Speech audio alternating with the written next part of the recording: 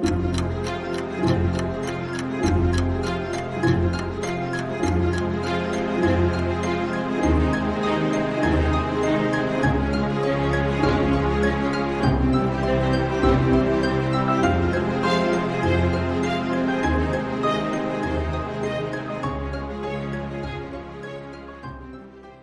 welcome back to another episode of Parker's Pensies or Pensées. I know all the folks get upset about that.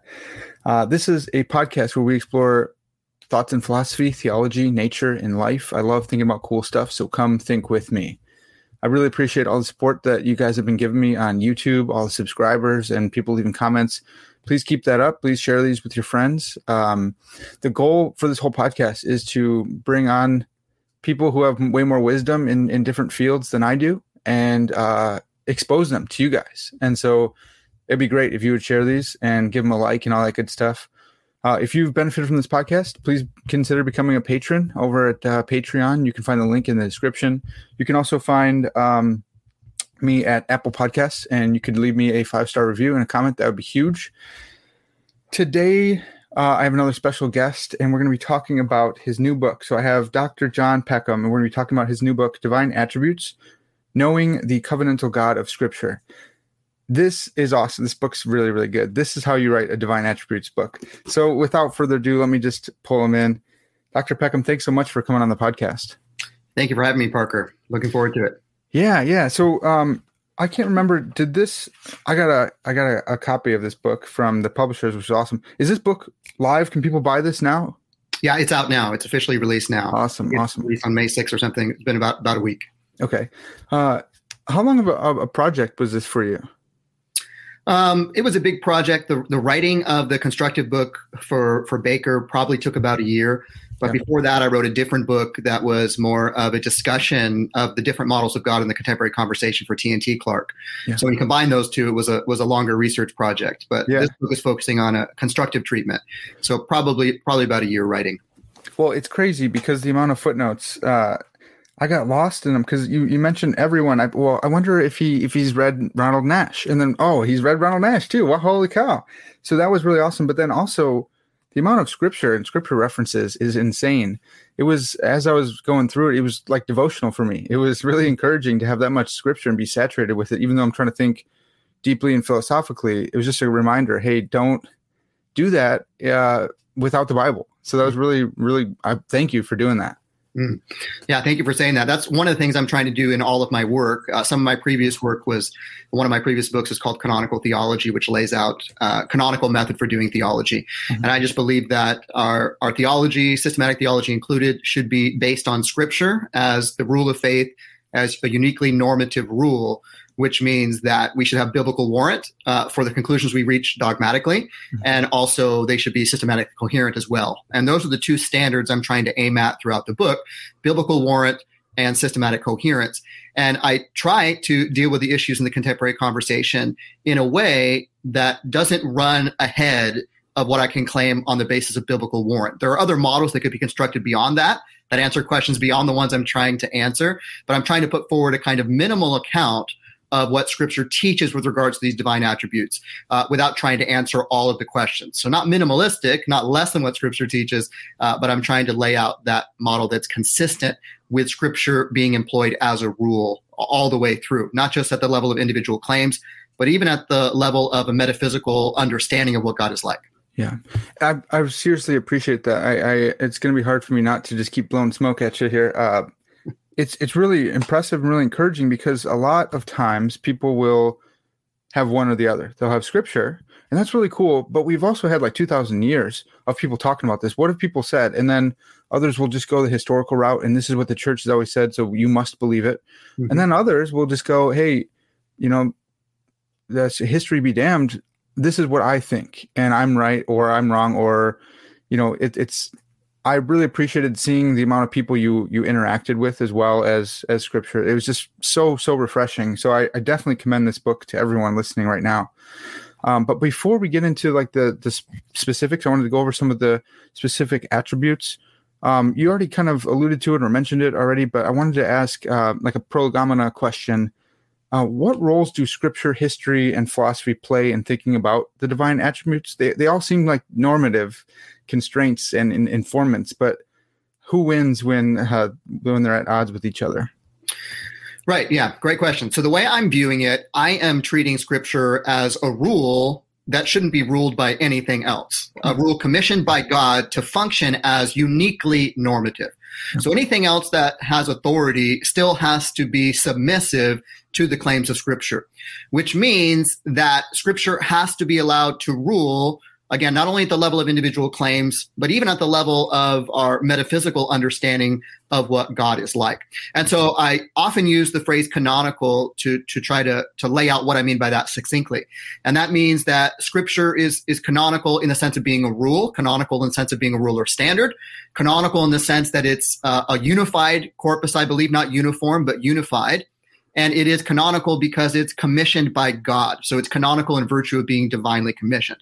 So if God gives a rule in scripture that everything else must be subjected to or measured by, right? If you use the analogy of a canon like a reed, which is kind of the etymology of the word canon, if everything is to be measured by that, then that is the standard that is unique and, if necessary, can correct other standards and other helps. Now, other tools are very important to the task because none of us think in a vacuum. None of us have a traditionless understanding. But where I would draw the line is where a tradition becomes normative in a way that scripture cannot challenge or question it. So we can learn with tradition without making the tradition itself finally normative in a way that cannot be challenged. And of course, different people are going to come from different traditions, and there's going to be even different interpretations of those traditions. But I think all of them should be judged intentionally by what scripture actually lays out exegetically, not only at the level of individual texts, but taking scripture as a whole. So I'm really looking for claims that meet the standard of biblical warrant. That just means theological claims are adequately grounded in what scripture affirms. And the corollary to that is that it also needs to be systematically coherent because I believe God doesn't contradict himself. And if the Bible is God's word, it also won't contradict itself. So if we actually have a contradiction, not just a tension, sometimes there's mysteries that remain, but if there's an actual contradiction, I think we've misunderstood something. So those twin standards of biblical warrant and systematic coherence. So I think it's very important to uphold those two claims with scripture being the rule, without in any way dismissing or just avoiding the long history of Christian interpretation and Christian theology. But bringing that into dialogue with what is actually taught in scripture, I think is crucial for us to build a constructive theology, at least one that is submissive to the claim of scripture as the rule. Yeah, man, that's so good. That's so encouraging. I love that.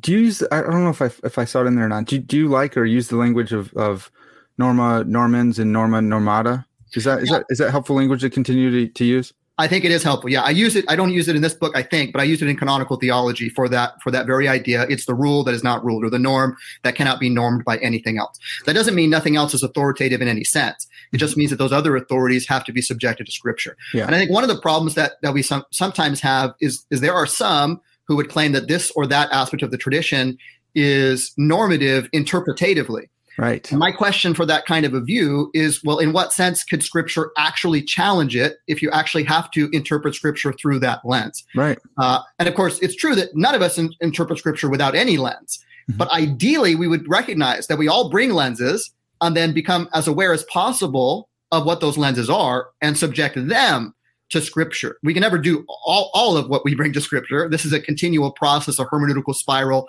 as many people have referred to it. And I have no problem with recognizing there are lenses we bring, but I think even the lenses need to be subjected to scrutiny that is subjected to scripture. Yeah, I think that's great. And I always think of it as, sure, I'm very firm in my convictions, but they're always open to being corrected by scripture. Even if I can't see how this view can be corrected by scripture, but if someone can come along and convince me, it's probably really hard for me to give this up and stuff, but I'm open. At least I have to say that I'm open to that being normed by scripture. Yeah, I think that's exactly right. And that's why you'll find, hopefully I've done it successfully. I try to even make claims in qualified language that leaves room for further understanding, room for correction. It might be this way. This is my best understanding now. And I try to, in any claim that I make confidently, I want it to meet kind of three standards. It should be discernible in the text. Like I could show you why I think this is warranted. It's demonstrable. I could demonstrate to someone else how I arrive at that conclusion from the teachings of Scripture. That doesn't mean you need verbatim text, but that this is actually arises from what Scripture is actually teaching as a whole, and it is defensible. So if you challenge me and say, well, what about this, that, and that, I can defend it. That doesn't mean that convinces you or you necessarily agree with me, but I at least can meet those three standards to have a confident view, which is still subject to correction. It's still not dogmatic. I think anything that we say about God, especially at the level of interpretation, is going to be provisional because we are fallible. I believe Scripture is infallible, but my interpretations are fallible. And so I always want to be open to correction going forward. And so even when I make a claim about something that I think is a confident interpretation, even that could turn out to be wrong. And I'm sure there's things that I have gotten wrong, and I continue to learn every time I go back to Scripture to try to understand and learn from others as well. So that's the goal. Yeah. So just to clarify, I'm always shaky on the language. So the Scripture is the normans. That's the thing, that the norming norm. Is that the right language? I think so. Yeah. Latin is not my specialty, but it's norm that cannot be normed by anything else. Right. Yeah. And, the history is usually normans, non normata. So it's not normed by anything else. Yeah. And then I guess history or tradition would be like the norma normata, the normed norm, the thing that is normed. It's a norm, but it's normed by Scripture. Right. Tradition, even one's faculty of reason, which is fallible, would itself be normed. We can't interpret Scripture without using our faculty of reason, but even our reason is fallible, and we need to be humble even in that sense. Yeah. Amen. It's so refreshing to hear that. That's so awesome. One more thing before we get in, the covenantal God of Scripture and the God of the philosophers, and this pops up here and there throughout the book, and then especially in the last chapter. I was really interested in this, that the God of the philosophers is the God of strict classical theism, or is it the God of strict classical theism? This is kind of ironic to me, because a lot of I think you're right, but it was jarring at first, because a lot of the really strict classical theists I know today are way more bound by history or historical philosophy, or the philosophy of the 4th century or something like that. And they will charge the what's called neoclassical theists or moderate classical theists or whatever, theistic mutualists.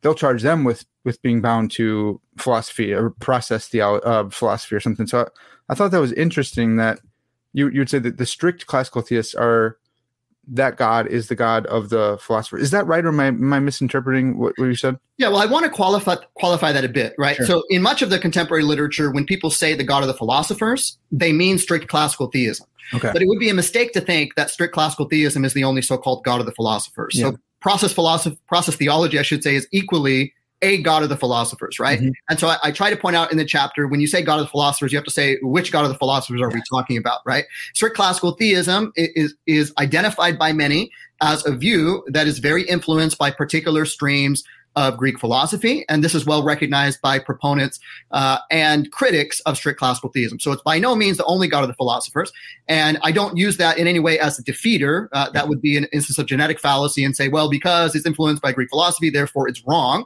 Right. And secondarily, I don't put forward anything like a kind of exaggerated Hellenization thesis, which is the view that there's some monolithic Greek philosophy, and the early church fathers uncritically borrowed from it in a way that went against the claims of Scripture. I'm not making that particular claim. And in fact, I don't intend to make any dogmatic claim in that regard, except to say that I think even those who reject that more exaggerated Hellenization thesis that goes back to Harnack and others, even many of them would recognize that there has been influence of streams of Greek philosophy, not a monolithic Greek philosophy, that has been critically appropriated by the church tradition. But the question is whether all of the appropriations of that philosophy are actually consistent with Scripture or not. And different theologians are going to disagree on that particular point. And there's going to be different aspects of the tradition that are more or less beholden to different streams of Greek philosophy. So that's not a defeater in saying that because it's influenced by these streams, it's therefore wrong. But I think we also shouldn't say because it's influenced by these streams, it's therefore right. Including even the early church tradition, which also isn't monolithic. There is what seems to be majority views and views that cluster around kind of central themes. But that doesn't mean that they are necessarily true. And I want to steer clear of adding another final normative standard beyond Scripture, which would require, I think, a kind of strong claim to inspiration. But there's a lot of messiness in early church history. All you have to do is study it a little bit to recognize this is the case, which doesn't mean we can't learn from it. But I do think that it is open to correction. And I think it's not just what I think. Even many of the early church fathers themselves will say that you should take Scripture as an authority different than us. That is uniquely normative in a way that our writings are not. So I think even within the tradition itself, you have this very high view of Scripture on its own pedestal, so to speak, that everything else is to be judged by. So somebody can make the claim for a particular aspect of the tradition and say, well, I just think it is consistent with Scripture. Great. Let's see then the biblical warrant for how those things fit together. But I think if you work the other way around and just say, we're going to assume that this set of Christian tradition is consistent with Scripture, then we're no longer allowing Scripture to potentially norm that tradition. Yeah. That's a great point. That's really, really encouraging. I'm so excited about it because we need to hear this. People need to get this in their heads. Like, this is how it should be done. Okay, so you give this your own constructive accounts of the divine attributes, and it's called it's covenantal theism, or it's is it going by that name? Is that fair to say that your view is, you call your view covenantal theism? Yeah, I'm labeling my particular view that I advocate for this book in covenantal theism, for lack of a better term. Mm-hmm. It is consistent with what some call neoclassical theism. That's Ryan Mullen's terminology, and I appreciate his work very much. Others might call it a moderate classical theism. I don't use those labels because some who self-identify as classical theists are strict classical theists, and they say that's the only kind of classical theism that is worthy of the label. Yeah. And I don't want to engage in that particular dispute, but many also identify as classical theists who will reject some aspects of strict classical theism, like timelessness or a strict version of impassibility, but they still want to call themselves classical theists in the sense they believe God is transcendent, necessary, perfect, omniscient, omnipotent, etc. Right? These kinds of core, what some people call core classical attributes or core attributes of God. I think the way that Tom Morris once put it, in that broad sense, classical theism is much broader than strict classical theism. So I use covenantal theism to try to capture that God engages in back and forth relationship with creation while remaining utterly distinct and transcendent over creation, right? Yeah. And so there's an immanence and a transcendence. The immanence is voluntary, where God voluntarily enters into a relationship with creation that actually makes a difference to God on the one hand. So it's relational in that sense. But it's not a relational theology like, say, process theology, where God is essentially dependent upon some world or essentially related to the world. It's a voluntary relationship because God freely creates the world. He doesn't have to create the world, and then he freely enters into relationship. On the other hand, it robustly affirms the creator-creature distinction. Mm-hmm. And so God is distinct from the world, independent of the world, transcendent over the world, exists entirely of himself, and doesn't depend on the world to be essentially who he is. And so this is a broad kind of view, or there is a broad spectrum, I should say, of views that reject both process theism, or at least depart from process theism, and depart from strict classical theism. And there's not really a good label for this middle section of views, unless you like a label like neoclassical theism. Mm-hmm. But there's not an established label for this view. Because if you simply call it relational, people are going to think you're talking about something like process theology, right, or Moltmann's view or something like that, which falls prey, at least in my view, to very strong critiques and problems with regard to the creator-creature distinction. But if you just say it's classical, then people think you're talking about strict classical theism. Yeah. So in this broad camp, there's not really a good label unless you call it neoclassical or moderate classical theism. I call it covenantal to be a descriptive term that God is relational, but relational as a sovereign. Yeah.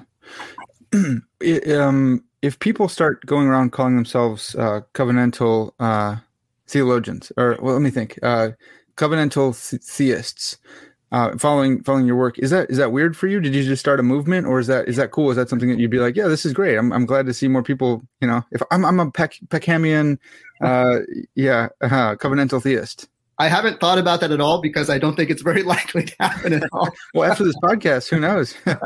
I think it's more likely that there will be some kind of label for the middle category. And even then I would call my own view something different because there will be nuances that not everyone who holds that middle category might want to affirm. Mm-hmm. And so I could broadly fall within that middle label, but then there's some distinct contributions that I'm making that everyone who holds that label might not affirm. And so I've thought about maybe just calling that view in the middle relational and classical theism, where the "and" is an important linking term that holds them together.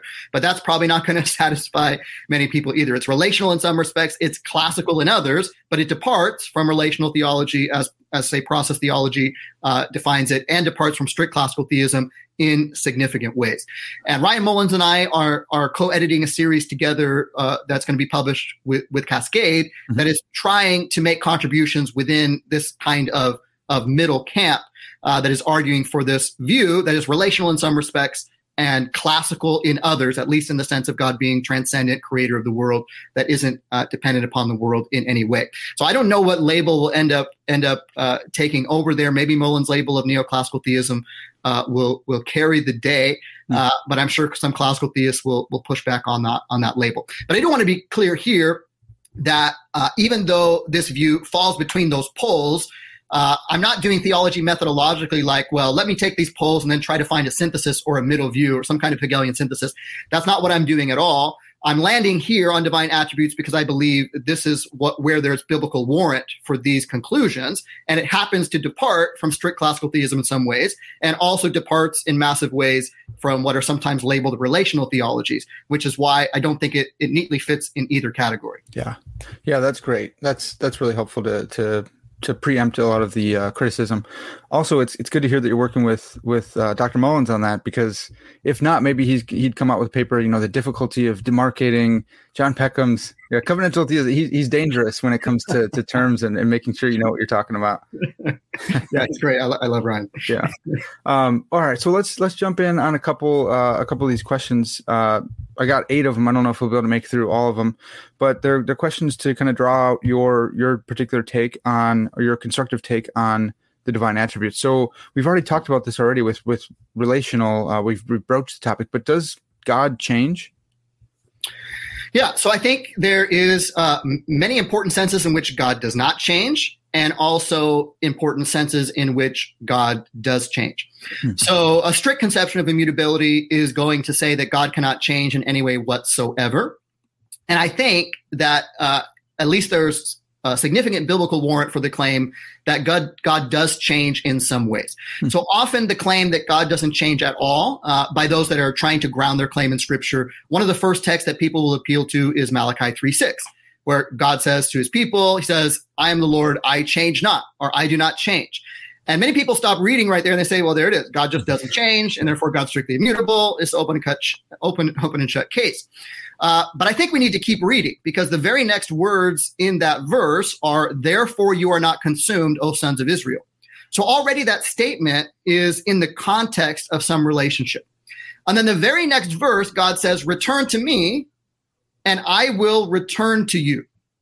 So it's suggested even in that very text that there is some very significant sense in which God does not change, and also God changes relationally. Mm-hmm. So, and there's many other biblical texts, and I think biblical warrant for this type of view. But I refer to this, I'm not the only one, but I refer to this as qualified immutability, which is just the view that God is immutable or changeless with regard to his essential nature and character, but changes relationally in relation to the world because he has freely opened himself up to relationship with the world. So he's immutable in some respects, his character and essential nature, but also changes relationally, which means he can enter into covenantal back and forth relationship. He can do new things. He can have experiences, etc.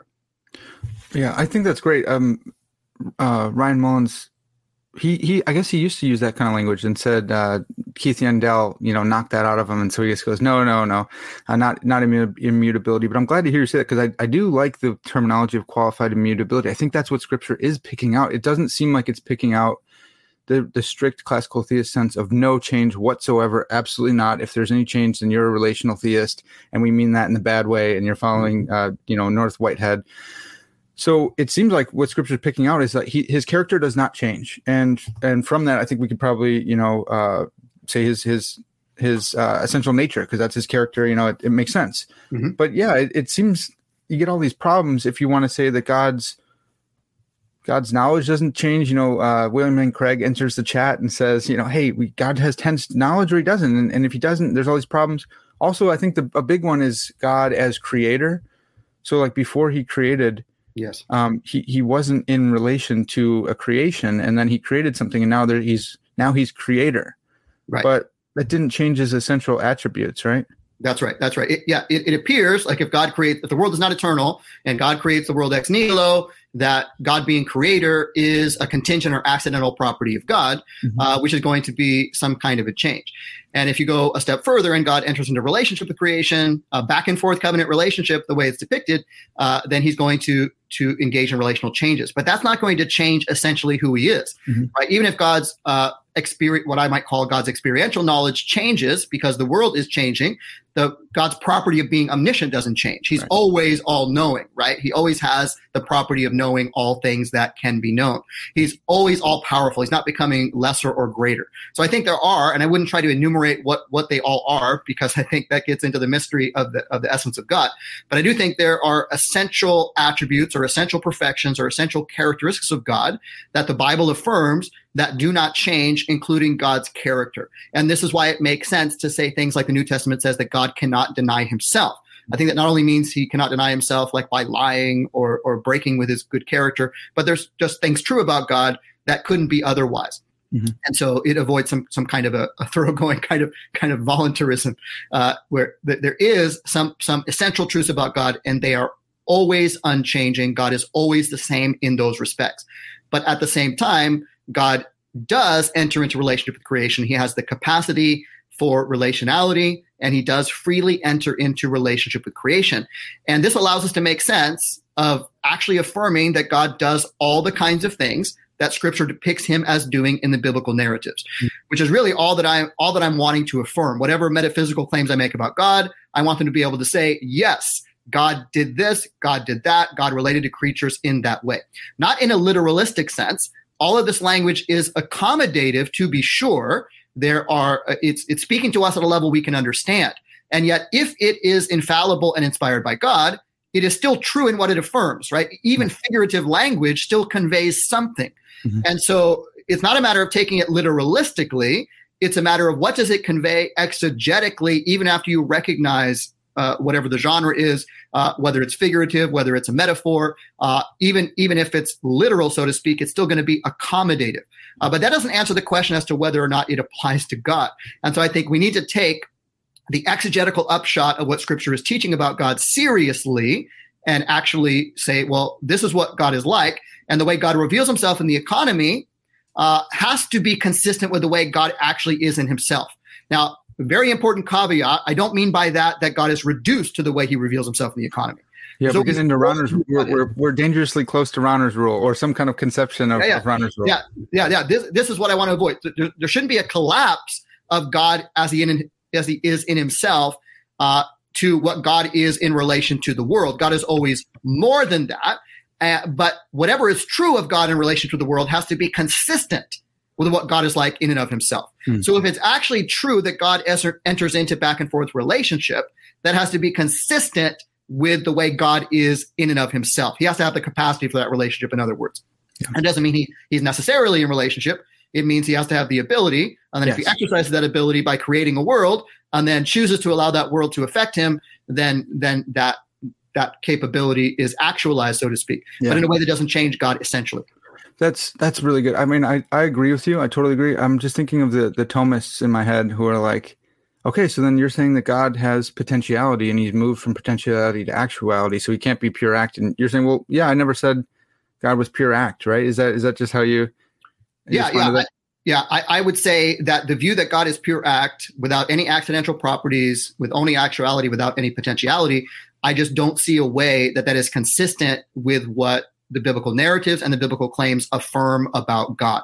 Now, I know there are theological ways that people who affirm that try to argue it's consistent with Scripture, and I deal with some of those in the book. Yeah. I just don't think that any of those work. I don't mean to cast aspersions on people coming from that view. They're welcome to make their case, and I'm not trying to flippantly just dismiss it as if there's nothing that can be said on that front. But I personally don't find it convincing. I do, however, define aseity, but defined as the view that God's existence is not dependent upon creation, and God's essential nature is not dependent upon creation. So God exists entirely of himself. He exists of himself without any need for any creation. And theoretically, he could have created nothing, and he would still be the God who he essentially is. So in that sense, God is ase. I believe this is a firm biblical teaching. But I don't think there's any biblical warrant for the conclusion of pure actuality. I think that's motivated by other considerations and other conclusions people reach because they think they are necessary for a particular metaphysical story. Yeah. And it's fine for people to hold those views again, but I don't think that they are consistent with the depictions of God. I think you have to then say those depictions of God are not actually truly depicting God in a relationship with the world. Yeah. And that goes beyond merely saying they're accommodative. All language that is understandable by humans is going to be accommodative in some sense from God's perspective. Would you, I think you do say it's analogical, right? Is that the language you're using for accommodation? Yes, accommodative and analogical. There is an is and an is not, a similarity and a dissimilarity. Yeah. But what I worry is some particular metaphysical understandings of God, I worry that they border on taking such language as equivocal, not as analogical anymore. And there's a big spectrum of analogy between univocity, right, and equivocity.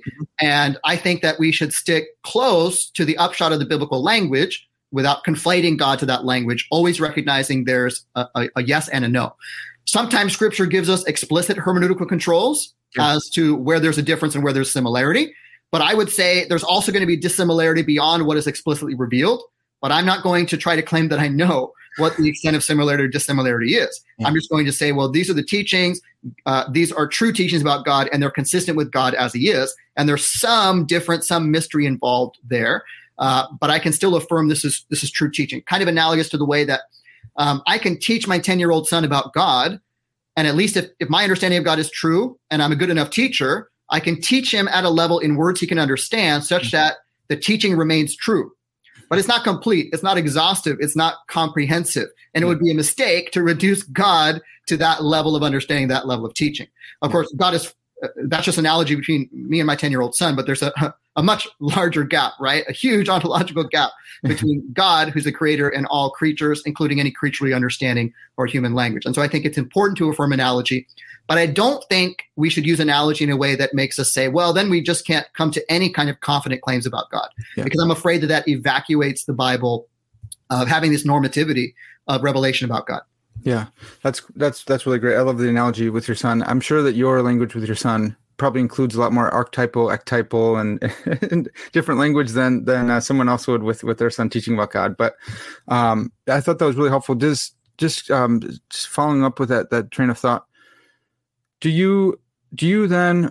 I'm not sure if I saw it or not. Do you have a qualified simplicity, or do you say, hey, look, we have aseity, and that's really what simplicity is trying to pick out anyways, so we can just drop that term? Or sticking with the theme, is it a constructive account of simplicity? Yeah, I deal with it briefly in the chapter on the Trinity, and I don't take a dogmatic position, except that I don't think that what some people consider the traditional doctrine of simplicity, what Tom McCall calls strict simplicity, I don't see a way that is consistent with the way God is portrayed in Scripture as the covenantal God who enters into back and forth relationship. Yeah. If you mean by simplicity something like Chris' parsimonious simplicity, that's what Paul calls generic simplicity. If you just mean that God is a unity and God isn't composed of more fundamental parts, I think that's right. I think that's true. But I don't think I don't see a way to consistently hold that there are no distinctions in God whatsoever. I know even advocates of strict simplicity don't like that particular way of framing it. Right. But I don't think we should affirm. I'm not sure it makes sense to affirm that God is identical with his attributes or perfections, and all of them are identical with one another. And a strong doctrine of simplicity actually entails, as far as I can see, that God is strictly timeless, strictly immutable, strictly impassible. And if Scripture teaches something different, which I'm convinced that it does, then at least consistent with my own methodology, I'm not at liberty to accept strict simplicity. And so some will say, oh, no, there's only one doctrine of simplicity. Anybody who talks about other kinds of simplicity doesn't know what they're talking about. And I would just say, okay, well, go read McCall and Crisp, and you can argue with them. I think there's room for diversity of definitions, which is why I try to use qualifiers to be charitable to everybody in the conversation. Yeah. But I think God is one. There's only one and only one God, and we need to have a strong sense of divine unity. And I take that to be the main desideratum of the tradition with regard to simplicity. And I think that is right. But I think there are some other metaphysical conclusions, some that are held more robustly, some more weakly, right? I mean, at least I think Gregory of Nyssa, at least according to McCall, holds what he considers as generic simplicity. Yeah. So there isn't a monolithic tradition on this point as well. Again, there might be a majority school of thought, but it's not monolithic. And so I think there should be room for diversity of views.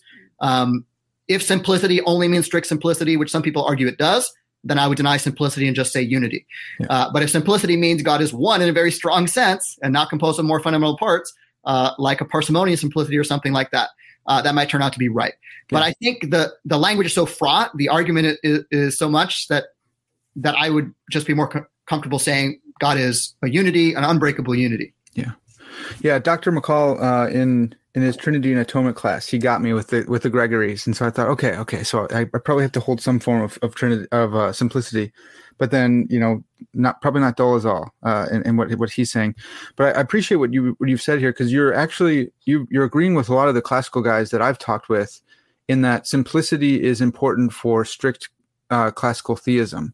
You're just saying, I don't want to go that route. I don't think the Bible brings us that route, and I'm probably on your side. Sorry, everyone else, but I think they're probably right too. They just want all the other attributes. They want strong immutability, and they want all the strict classical theistic doctrines. And so it's funny that you're both agreeing, yes, simplicity does bring us that way.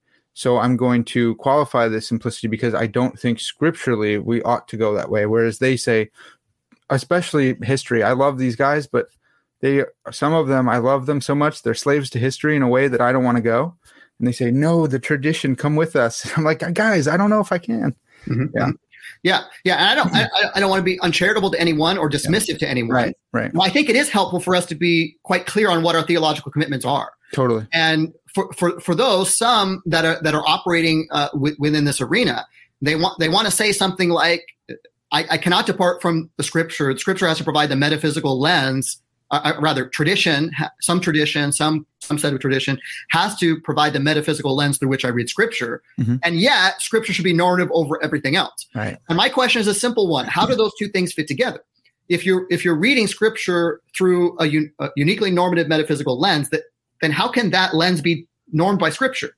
Because you're already only allowing Scripture to be read in that way. Yeah. It's okay for us to recognize and say, well, I prefer that lens. I think it has a better chance of making sense of Scripture. So I'm going to start with that lens and then treat it as defeasible, right? It could be challenged. It could be defeated. That's fine. We all have to do something like that. Yeah. I might start with more minimal categories and be less confident than others would be, maybe. But that's fine as long as it's defeasible and as long as you actually intentionally subject it to challenge, right? Like when I'm reading Scripture, I'm continually kind of trying to read it with the sense that I might be wrong. Yeah. And when I read others, I think, oh, maybe they've seen something that I really missed. And it just explodes what I've been so confident about. I have to at least in principle be open to that. If I'm going to allow myself to be normed by something greater than I am, God himself, and I believe his word that is in Scripture. Yeah. And so again, I don't mean to be dismissive to other views at all. There are robust explications of all of these different views. And in this book, because I'm just taking a chapter to deal with each attribute, I hope it never comes off as dismissive or flippant. I try to use a lot of qualifying language, and I'm just trying to make a minimal constructive case. And I look forward to further dialogue. But at least those that are committed to the standard of Scripture that I'm also committed to, that share that commitment, I'd be interested in more dialogue around the standard of biblical warrant. How do you actually ground these claims in Scripture? And that's where I see that there's something lacking, at least in the strict classical theism that I'm familiar with. Yeah, that's awesome. I would love to make that happen. I don't know. Like Vern Poitras just came out with a book, and he's trying to explicate classical theism from a very, very like biblically. It's like straight up, and that's a really interesting project. But I think the strict classical theist guys are going to have a hard time with that as well. So there's a lot of people working on this right now, and I don't know if you guys are all talking with each other, or if there's something in the water, or just an accident of history or something. But it's really cool, all the new work that's being done on the attributes. With that in mind, I want to jump in to another one. Does God have emotions? So Scripture at least portrays and depicts God as experiencing emotions, and not just emotions, changing emotions that are responsive to creatures in history. There's a few things that I want to say there. Of course, it's not a controversial claim that the God of the Bible is depicted as having emotions. Impassibilists agree that this is the depiction of God. The question is whether that actually depicts God as he is. That goes back to the accommodative rationale discussion. But if we are actually taking the view that Scripture all taken together presents God in a way that's consistent with God as he is, and that the interactions with God and humanity that Scripture depicts are in some sense true about God, then the Bible does depict God as having some emotional change and undergoing emotional reactions. So many texts describe this over and over again, where God is described as being provoked to wrath, etc. And in Hebrew, it uses the hifil form, which is a causative form that God is being acted upon. You have God relenting in a nifal form, which is typically understood as a passive form. And I wouldn't just rely on those forms, just the warp and woof of scriptures presenting God as undergoing emotional changes. At the same time, the emotional changes that are described of God in scripture are different and distinct from humans. And this is why that analogical understanding is important. So in Hosea 11:8, God puts forth a very robust understanding using highly metaphorical idiomatic imagery. But he says, my heart is turned over within me. All my compassions are kindled. But then the very next verse, verse 9, he says, I am God and not man. So lest you think that I am just like a man, there's where the analogy comes in. And so God has emotions, but there's many qualifiers. God's emotions are perfect. God's emotions are never irrational. God often restrains his anger, according to Psalm 78:38. So it's not outside of his control. So there is a stimulus that God is responding to, the creaturely action. But his response is not determined, so to speak, by the stimulus, right? He's still in control of his emotional reaction in a way that humans aren't. His emotional responses are always proper evaluations of the state of affairs. And so there are many, many crucial ways in which God's emotions are very different than human emotions because they're perfect. And many people want to deny divine emotions because they think emotions are necessarily imperfections. Yeah. And I would agree that human emotions are that. And this is why divine emotions are very different. Yeah. There's more to say about that, but that's the basic idea. No, that's helpful. Again, to preempt some strict classical theistic backlash or pushback. I like the way you describe that, because that makes it completely different than just saying God is just a big man. He's just a big man, like the God of the Romans or the God of the Greeks, who reacts in anger and fury and is subject to their own whims. But God is perfect in this, in a way that's completely different than the descriptions of the Greek and Roman and whoever else, pantheistic gods or God, whatever. So I really appreciate that. I think that I want to just toss this by you. So I did my master's thesis defending Van Hooser's authorial analogy from remythologizing theology. And I wonder if this is a helpful way to think through it. I can't remember I don't think he used the analogy in his treatment of impassibility, but like C.S. Lewis wrote himself into The Great Divorce. And he's a character in the story. And he's also the author of the story. And he's reacting, with James MacDonald and all these different characters. And in the story, he's got reactions, genuine reaction, interpersonal, appropriate responses, and he's got emotions. But Lewis is not actually like surprised by what's going on in the story, because he's the one who wrote the story.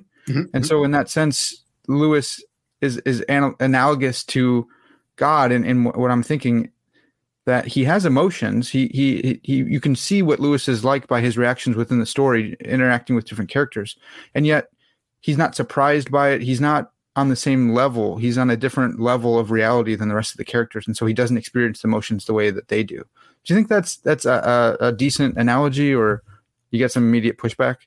Yeah, I think it's a good analogy. I mean, I take an indeterministic understanding of God's relation to the world. And so there would be some nuances that I would hold differently than Van Hooser. But I think the idea that God is not surprised and he's not relating to creation as just another character in the story, as a creature would, I think that is a very helpful analogy and very important and crucial to upholding the creator-creature distinction.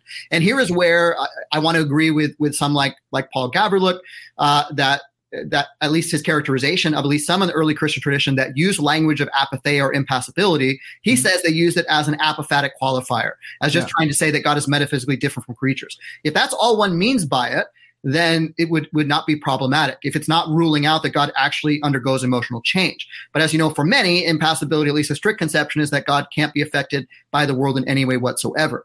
And I don't think that's consistent with God actually having the experiences that Scripture describes, having the emotional reactions that he claims to have in relationship to creation. So I would want to affirm something that I call qualified passibility, because not only do I think that strict impassibility, at least as far as I can see, doesn't fit with the biblical depiction of the covenantal God, I also would deny a kind of unqualified passibility or essential passibility, where God is essentially passible in relationship to the world, because that would make God dependent upon some world. Yes. He would need to be in relation to some world eternally, and that would deny the creator-creature distinction. Yeah. So when I say God is passible in a qualified way, I mean to say that God is passible in relation to the world in a way that's contingent on his will. Yes. Meaning he freely created the world. He didn't have to create a world. And then he freely decided to enter into relationship with the world that affects him, while at the same time upholding the creator-creature distinction, right? And so he's voluntarily passible in relationship to the world. Of course, he innately has the capacity to engage in relationship, but his relationship with the world is voluntary, so it's qualified. It's not a necessary attribute of God. And so he is in many of the things that impassibilists want to affirm, that God isn't overtaken by emotions. He's not overwhelmed by emotions. He's indomitable. He's unconquerable. All of these kinds of things are consistent with a qualified passibility, which doesn't make God a kind of unwilling victim. And at the same time, you have a God that willingly does enter into creation, not least wise in the incarnation, as I understand it, and suffers with us and for us, but in a way that isn't susceptible to the criticism of some forms of essential passibility, where many criticize and say, well, a suffering God doesn't help me very much because I want someone who can overcome suffering. Right. And I would say, well, the God of the Bible is both. He's a God who suffers with us and identifies with us and even carries our suffering on his shoulders. But to use a bad metaphor, he has broad shoulders. He can carry all of it without being some kind of an emotional basket case. And not only that, he remains omnipotent and transcendent, such that he can and he will bring an ultimate end to suffering. So he's not mired in suffering like a creature. He's not overwhelmed by it. He is actually defeating it. Similar to the way, and there's many differences as well, but similar to the way that Christ in the incarnation takes on humanity, humbles himself to the point of death of the cross, and is not defeated by death, but he himself defeats death by doing that, right? And this is part of the beautiful mystery of the gospel that Scripture is sharing, where God draws near to us in history. So God is actually with us, right? Supremely in Christ, Emmanuel, God with us, which means to me that in some sense, God can relate to creatures while still remaining God in a very robust sense. And I know there's a lot of pushback that goes in opposite direction, and I respect it, but I just am convinced this is more consistent with what the Bible is teaching, and even just the biblical story of redemption itself. Yeah. You're so charitable, and it's so great that you don't want to step on people's toes. A lot of other people are not like that, so that's really great. I don't think you're going to offend anyone, because we all have opinions and convictions, and we can back them up, like you said. So I'm glad that you have those. I work with college athletes, so every now and then I like to use little snappy like catchphrases and stuff. But I was just thinking about this, like death happens to us, emotions. Affection, we're affected by our surroundings, and someone could just flip me off, and immediately, maybe I get mad, but then I have to try and work and control that and stuff. God's not like that, in that, things happen to us, but God happens to things. So like death happens to us, but Christ happened to death. You could make these you have to clarify what the heck you're talking about. They're not just snappy sayings, but I think that's a helpful way to think about exactly what you're saying, that God's taking this on. It's not like God created the world and now he's bound to, in philosophy, there's this case of you wake up and you have a violinist and they're hooked to your kidneys, right? Now you're stuck and you have to, God's not stuck. No. The world is not the violinist, and he's not stuck and the world is happening to him. He's actively choosing to be in relation with us. And it's because of his will, not because of some kind of metaphysical emanation or something like that. That's right. And this is what again, I'm trying to capture by using the label of covenantal, right? Yeah. Because God is entering into it as a sovereign, right? He's the suzerain and we're vassals, right? It's not a symmetrical relationship, but at the same time, I think it is a real relationship, but it doesn't reduce God's sovereignty or make him less essentially transcendent. Yeah. He can remain transcendent in crucial senses while also being immanent with us voluntarily. He didn't have to. He freely creates the world according to Revelation 4:11. All things exist by his will. So he's not an unwilling victim. He could be entirely invulnerable to creation. Nothing could ever affect him if God chose to be removed from creation in that way. But he has chosen in the mystery of the gospel, in the mystery of the incarnation, and I think even beyond that, to enter into history in a way that actually makes a difference to God's life. And I think this is just a beautiful, beautiful aspect of the gospel that moves me to worship. I'm sure I haven't understood it fully, but what I do think I understand about it just moves me to awe and worship for the covenantal God of the Bible. Yeah. All right. Well, I've taken so much time on each one of these. I want to get through some more. So, does God know everything, including the future? Yeah. So I believe that he does. I believe that the Bible teaches that God knows all things. And I think that means at least that God knows all things that can be known. As you know, there are some process theists and open theists, which the two shouldn't be confused with one another, but they do agree on the view that God doesn't know the future. Some say God can't know the future because it's not there to be known. I'm not convinced by the philosophical arguments. I don't think there's a logical or ontological contradiction with God knowing the future. I think there's more than one potential model. But in the book, I don't try to put forward a particular model. I'm content with a kind of defense that I don't see a defeater that comes from that realm that would break the possibility of systematic coherence. And I focus on the standard biblical warrant, where I think there's all kinds of data in Scripture that presents a robust sense in which God knows the future exhaustively and in detail. So you not only have claims like in Isaiah 46, where it says God declares the end from the beginning, and if that is taken as a merism, as inclusive the end from the beginning and everything in between, which I personally think it should be, then this is just describing God's knowledge of the entirety of history, even though it uses the word declare. In order to declare something, you have to know it, right? Yeah. So this suggests that he knows it. And that very verse is couched in what some people call the trial of the gods in Isaiah 40 through 48 or 41 through 48, where God is basically taunting the false gods of the nations and saying, if you're really a God, then tell me what's going to happen, right? And the fact that he can't do it, he's kind of using as an argument, well, they're not really God, and I really am God, and I really can tell the future. You have many texts that kind of just make a descriptive claim that God knows the future exhaustively, and then you have many other cases where God predicts things about what creatures will do in the future, or he makes long-term prophecies like in Daniel 2 and Daniel 7, and people that interpret these differently, but at least there's long-term claims that involve all kinds of decisions of creatures. So I think without trying to do justice to all the biblical data too quickly, I think there's a large amount of biblical data, and I don't personally find a way to reconcile that with the view that God lacks knowledge about the future. Yeah. So again, folks, like he wrote a whole book on this. It took him a year. So we can't go through everything, but you just need to go by the book. Again, it's Divine Attributes, Knowing the Covenantal God of Scripture. So there's this weird question that always pops up in my head about like qualia states, about like, so there's something that's like for me to eat, what's the chicken place? I can't think of it right now. Chick-fil-A. Thank you. So there's something that it's like for me to eat a spicy chicken sandwich. And I know what that's like because I've experienced that. Does God know what it's like to eat a Chick-fil-A sandwich? And like, does God know what it's like for Parker Sedecase to eat a Chick-fil-A sandwich? What do you think? I'm sure it's crazy speculative, but if he knows everything, it seems like he ought to know that. But then there's this problem because he's not me, and God.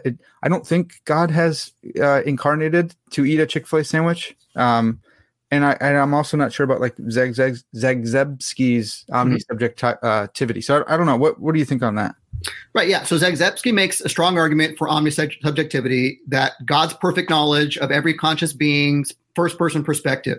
Right. So he knows what everyone experiences or knows what it's like to be Parker, right, and eat chicken or whatever your experience might be. Yeah. I think that is true in a qualified sense. And it is more complex than I can probably do justice to here. Sure. But I think there's a truth to omnisubjectivity, but there's also some important qualifications. And I'll just mention one here for now. I think it's important, and I think this is consistent with what I think Zagzebski wants to affirm. But I think it's important to say that God is not indiscriminately omnisubjective, right? So he doesn't like take delight with the sadist in causing pain. Yeah. So he knows what they feel like in that state of consciousness, but he rejects that as an evil feeling or as a feeling that is inconsistent with his nature, inconsistent with his character. Yeah. So I think we can both say that God has knowledge of the first person perspective of creatures without saying that those perspectives ever become God's own first person perspective. Yeah. So he knows it while also knowing that he is a distinct self, right? Yeah. That God is a distinct person. And so he never confuses the first person perspective he knows that is yours and mine, and it becomes his own first person perspective, if that makes sense. I think that does, but that's the basic idea. I think that's a really clear and helpful point to make. And that leads me to think then God knows what it's like for individual humans to sin, even though God doesn't know what it's like to sin himself. God can't sin. He can't deny, he can't lie. Right. So God doesn't know what it's like to sin as God. But he knows what it's like for Parker to sin, and he rejects that. Yeah. Yeah. The indexical is very important there, right? Yeah. So he can never know, I know what it's like for myself, God, to do this. Yeah. Very important distinction. Okay. That's great, man. I can't believe we did that in such a brief time. That was great. Okay. There's a couple more that really like stick out to me. Well, we got to go with, does everything occur as God wills? Because you have your own particular take on this. Yeah. So I'm an indeterminist, and I take the view that God not everything occurs as God ideally wills. Mm-hmm. And I make a distinction between God's ideal will and what I call God's remedial will. It corresponds in most significant respects to what many think of as God's antecedent and consequent will. And what I mean by God's ideal will is what God actually prefers from any time onward. And his remedial will I take to describe God's will that already takes into account the free decisions of creatures. Huh. So I believe there is evidence that God grants creatures a kind of minimal form of libertarian free will that I minimally define as the freedom to do otherwise than God actually prefers or otherwise than God ideally desires. And I ground that understanding in what I take to be a lot of biblical evidence that God actually has unfulfilled desires. And there's all kinds of texts where God says, I wanted this, but you did that, right? And even some texts like in Luke 7 that says they rejected God's purpose or literally God's will for them. And so there does seem to be cases where God's will in some sense is unfulfilled, where God does not get what he wants. And yet there's another sense in which all things work after the counsel of his will, the way Ephesians 1:11 says it. Yeah. And I think both of those things can be affirmed by something like this distinction, right? If Ephesians 1:11 is talking about God's remedial will, that we don't have to, indeterminists don't have to try to kind of do theological gymnastics with the text and say, well, it doesn't mean all things after his will. I think we can just say he's talking about his will that already takes into account some of the things that he doesn't want. But I think there's a lot of texts that describe God as having unfulfilled desires. And if those texts actually describe things that God actually wills, not just counterfactually wills, in other words, he's not just saying, I would will this if the world were different than it was, right? Which is, I think, the claim that many determinists end up having to make. Mm-hmm. But if he actually wills that, if things God actually wills end up being unfulfilled, it seems to me that minimally undergirds the conclusion that creatures can actually do otherwise than God ideally desires.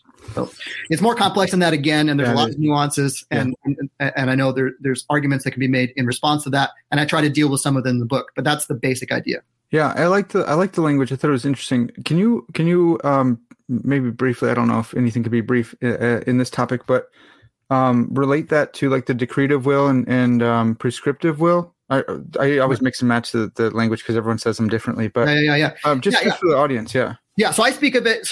In terms of from the determinist perspective of the hidden and revealed will, right? The hidden corresponding to that decretal will, right? And so the hidden will is what God actually wills to take place on the determinist perspective, and everything falls within that hidden will or will of decree. And then his revealed will is what he says he wills. And on that view of the two wills, there are some things that God reveals that he wills, but are inconsistent with his hidden will. Yeah. And so there is a story that tries to make sense of these statements where God appears to say one thing, like he wants everyone to be saved. If you take texts like 1 Timothy 2 or 2 Peter 3:9 that says the opposite, he doesn't want anyone to perish. If you take them as saying that God really does want to save everyone, then there appears to be a problem. And the way determinists try to at least some determinists try to resolve that problem is to say, well, God really does want everyone to be saved, but he wants something more than that, which is his hidden will, whether it's his glory to be manifest or something else that's a divine glory defense. Mm-hmm. I have significant worries about whether that move works for the determinist on a number of planes. At the level of manifestation of God's glory, I'm not sure why a deterministic God would need an external manifestation, because he could, at least in principle, determine that creatures maximally recognize God's glory immediately. Yeah.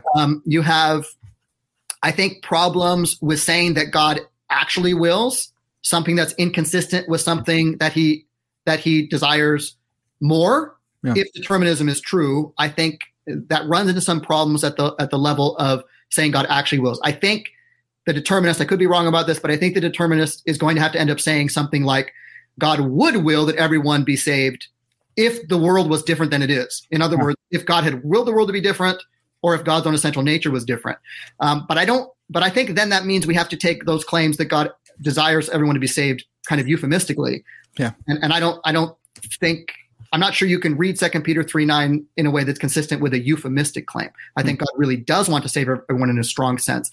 And I'm not sure there's a way to reconcile that with the deterministic story. But again, I don't want to be flippant and be dismissive. That's just my understanding, and I try to make a case for it. And I make a case for this, a longer case, because this is in this book I deal with things in just one chapter, the different attributes. But I deal with this a bit in my previous book with Baker, Theodicy of Love, where there's a chapter where I unpack this even a little bit more about God's what would have to be counterfactual desires, I think, instead of actual desires. And I'm not sure that counterfactual desires can account for the claims that God makes. It would seem to me like God is being somewhat disingenuous when he says things like, why will you die, O house of Israel? I have no pleasure in the death of anyone. Turn then and live, in Ezekiel 18. Or when he cries out to his people in Psalm 81, right? That I wanted you to turn and I would have gladly restored you, but you wouldn't do so. Or even Jesus lamenting over Jerusalem, right? How often I wanted to gather you under my wings, as a hen gathers her chicks under her wings. I wanted to gather you, Jerusalem, but you were not willing. The leaders. I got too many Calvinists that know that will go, no, he's talking to the leaders there. Yeah. So Even so, even with the leaders, I still think there's something going on there. Sure. I'm a theological determinist myself, and I'm not offended by anything. I think it's so important to read, especially like accounts like yours, because hey, what if we're wrong? Like if we're wrong and we're saying something wrong about God, and you can help us think through that. And if not, then at least we got one of the best cases against us that we've thought through and said, hey, look, I still think I can make sense of this even. So I definitely, man, I appreciate it so much. We don't have to. I don't charitability as well. Yeah, I feel the same way. I could be wrong as well, and I want to learn from the best accounts on all sides. Yeah, that's awesome. So I'd love to have you back on to talk about that sometime. Not debate, but just to flesh out those ideas. Maybe I need to read that book that you mentioned as well. I wanted to end with just one more. Okay. Is God all powerful? Yes. I think Scripture depicts God as capable of doing anything that can be done. Yeah. Of course, this doesn't involve any logical or ontological contradictions, but that God is all powerful. He's just referred to many times as Almighty.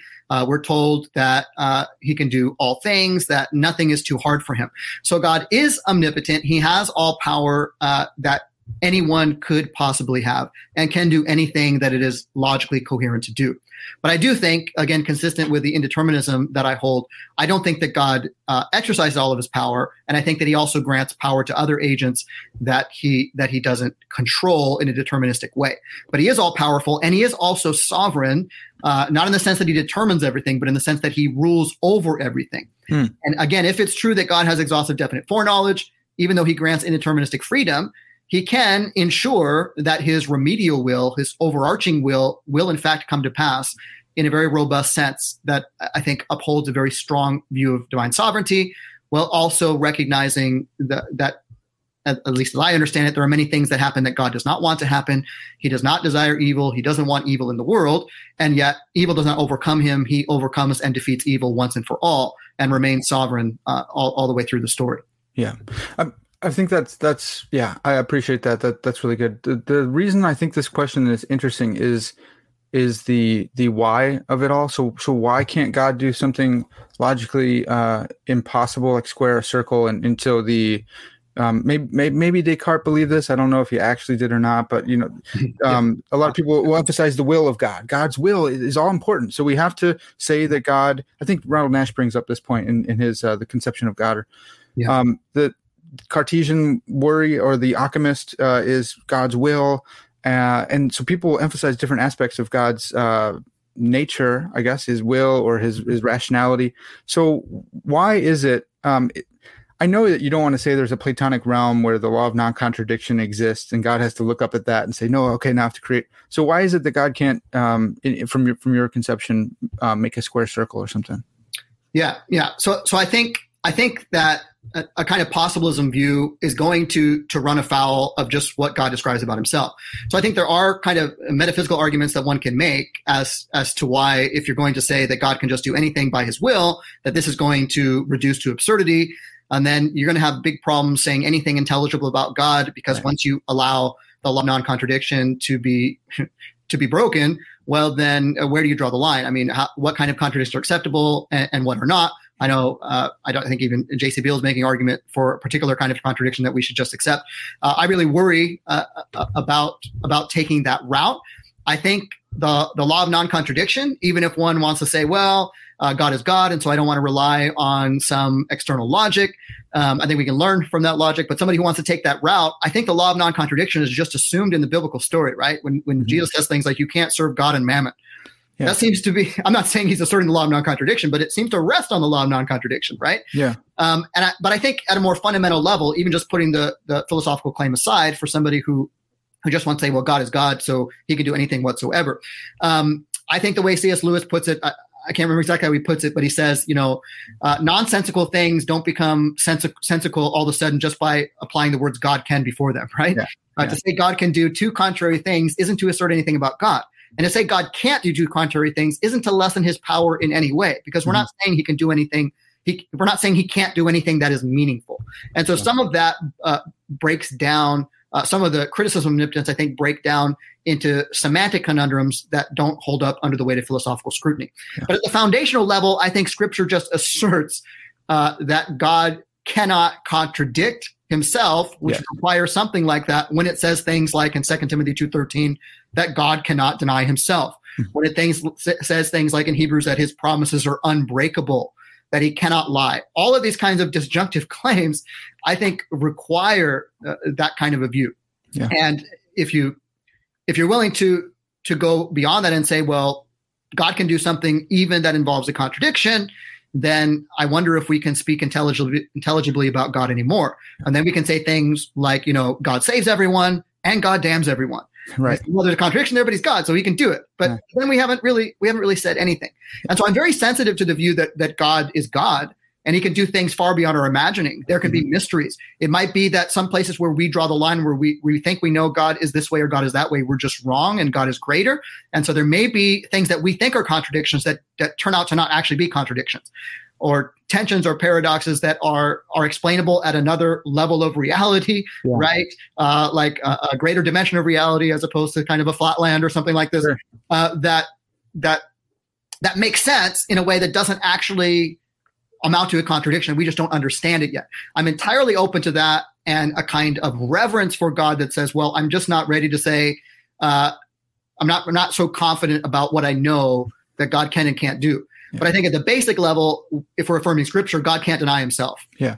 And I don't know how you get away from at least a minimal kind of law of non-contradiction there. And you apply that to God's power. That means God can't do anything that would be an internal contradiction or that would contradict his own essential nature. Yeah. I think that's it right there too. Yeah. Like you can do all sorts of metaphysical grounding of the law of non-contradiction as a proposition in the mind of God, or that the truth maker that makes that proposition true is God's nature. I think that's probably right. And I think that's probably what scripture is saying, in that he cannot deny himself. So it's not some law that he has to look to, but it's his very own consistency, his own nature that he does not go against. And George Mavrodes makes this point in a puzzles about omnipotence, something like that, where he says, actually, when you analyze these tasks, like lifting a rock that's too big for him to lift, making a rock too big for him to lift, it's actually, when you analyze it, it's him denying himself. It's saying, can the God who can make any rock or lift any rock make one that he can't lift? It's like, no, that's going against his nature. So he's limited by his omnipotence.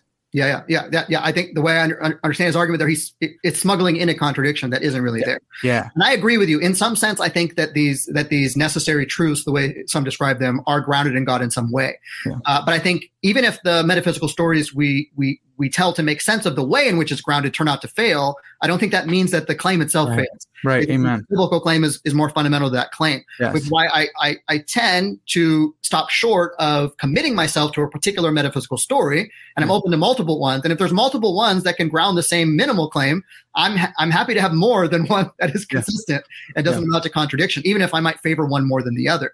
But I also respect and appreciate very much those who do try to push one and say this is the one and make the strongest arguments they can make, because we can learn a lot from them. Yeah. But at the end of the day, I don't want my dogmatic claims to rest on the success or failure of what I think I have reasoned out to be the only way things are or might be. Because if I turn out to be wrong about that, I think there's a more fundamental claim that goes beyond the fallibility of my reason that I don't have that much confidence in, to be frank. That's so, like, that is so good for me to hear. I need to hear that. And I appreciate you saying that. That's like, really discipling me right now. I appreciate that because you're absolutely right. Yeah. The biblical foundation is so we can have these stories that might fit. Hey, I'm not holding on to these the same veracity that I'm holding on to the scriptural claim that God does not deny himself. That's awesome. I think that's how any good theologian ought to be.